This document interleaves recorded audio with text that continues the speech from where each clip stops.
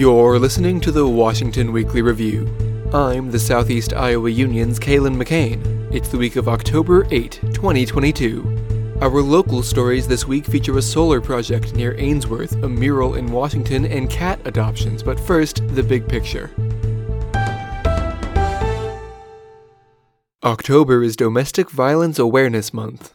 At a Washington County Supervisor meeting Tuesday morning, Domestic Violence Intervention Program Volunteer Coordinator Allison Tippy said the group was seeking declarations from local governments across eastern Iowa.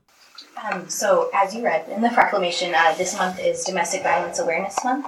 And so for us, we do a lot of community outreach during this month to make sure that people are aware of the scope of our services and they are connected to us in the ways that they need to be, whether that's hospitals, whether that's law enforcement. We really try to make sure that we're reinvigorating those relationships so that we can be as connected to our communities as possible. At a Washington City Council meeting that night, DVIP Community Engagement Coordinator Megan Foster said the need for help was growing fast. We have seen a dramatic increase in the numbers. From FY21 to FY22, the number of victim survivors that we have served in Washington County has increased by 55%. So we really appreciate everything that you do as a municipality to help us raise awareness for this issue and help shine a light on this really significant problem. Foster said the spotlight on domestic issues was an important way to fight the problem. Domestic violence thrives and continues to permeate our communities because it is a crime that occurs behind closed doors. It's secret.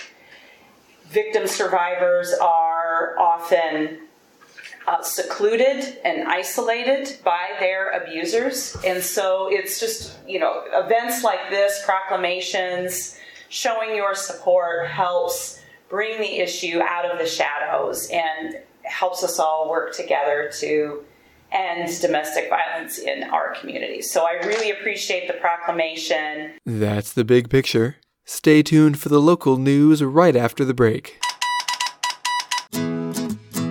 This week's show is brought to you by Cafe Dodici. Stop by and enjoy a stylish dining room decorated with art from around the world, or have a meal on the European-style patio.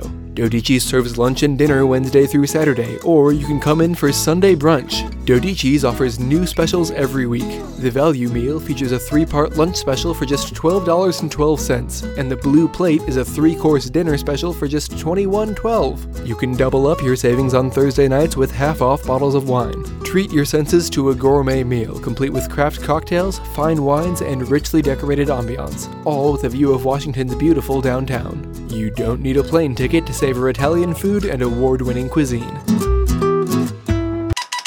Company representatives spoke with regulators and community members at a public meeting for the Goldfinch Solar Project last week. The planned project north of Ainsworth would use easements to build a 30 to 50-year solar facility on around 2,000 acres currently used for farmland. Advocates of the project, like Conifer Power Vice President of Development Chad Little, said it would be an economic boon for the community. When this project is operational, let's say in 2025, when you calculate all the land payments that we make to our neighbors and to our landowners that are hosting facilities, we're about $2 million annually into the community, just to our landowners.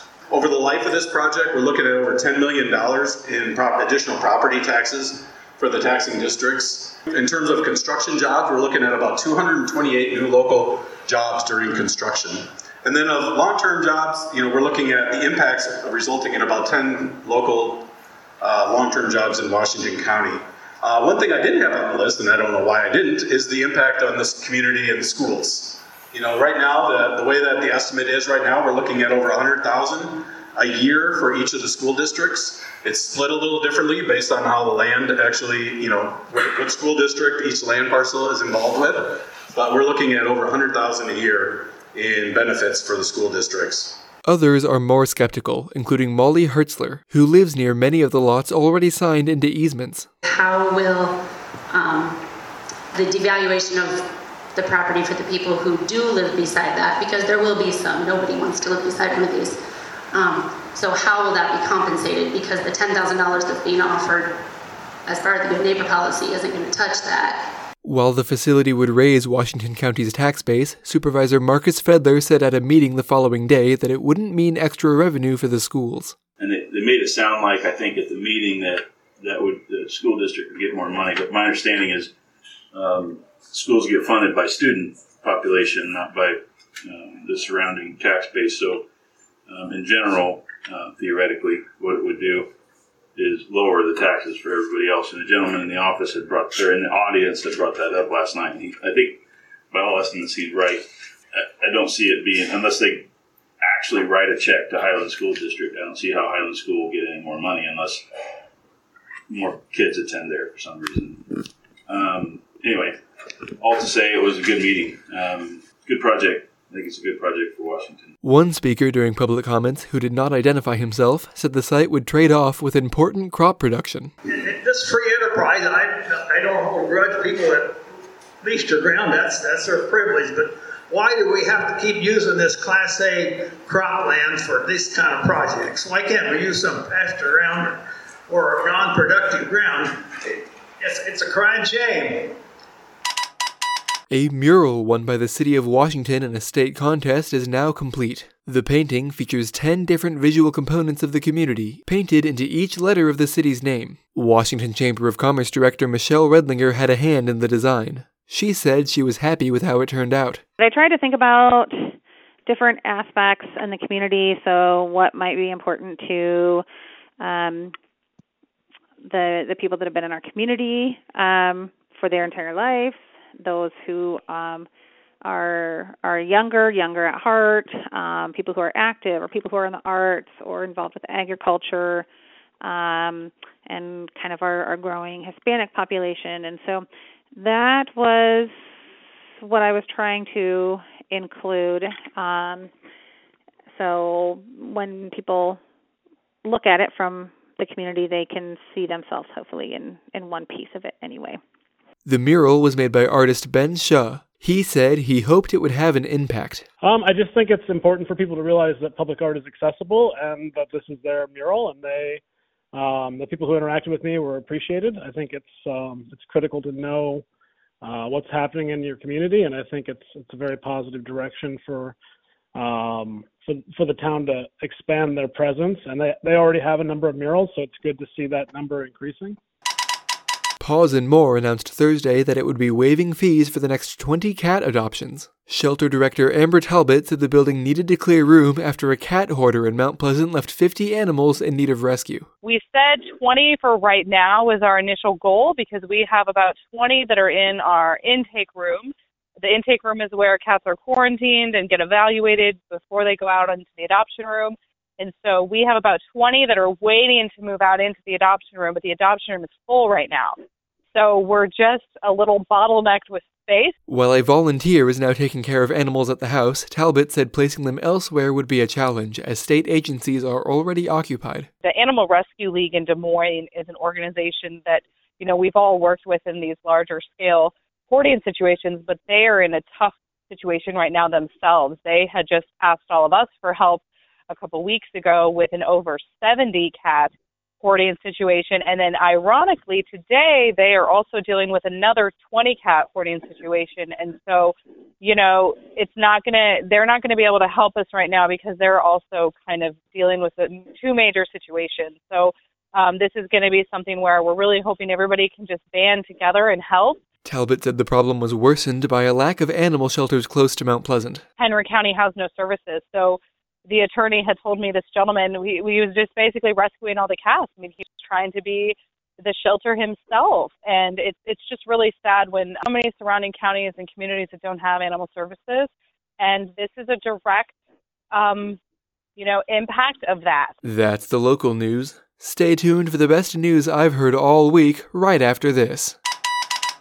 Todd Hahn Construction is an award-winning custom home builder with a 28-year history in the greater Iowa City area. Hahn's goal is to build you the finest quality custom home while providing you with a positive experience along the way. It's one of the many reasons they've been named the Iowa City Area Home Builder of the Year time and time again. A custom home is more than just a house. It's the culmination of a dream and years of hard work.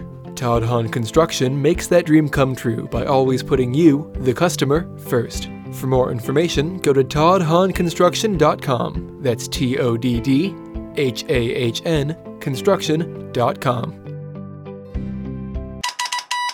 And now, the best news I've heard all week. Washington artist Paige Flotterud has begun a human kindness campaign, leaving works of art in public spaces for whoever finds them first. She said she was inspired by a random act of kindness when she received an anonymous card in the mail. But I make a lot of art. Like, I make it because I like to make it. And so, I don't want to, I also don't want to hoard it in my studio. I don't see the point of that. I make it to make people happy. It makes me happy. And so that's why I kind of do this.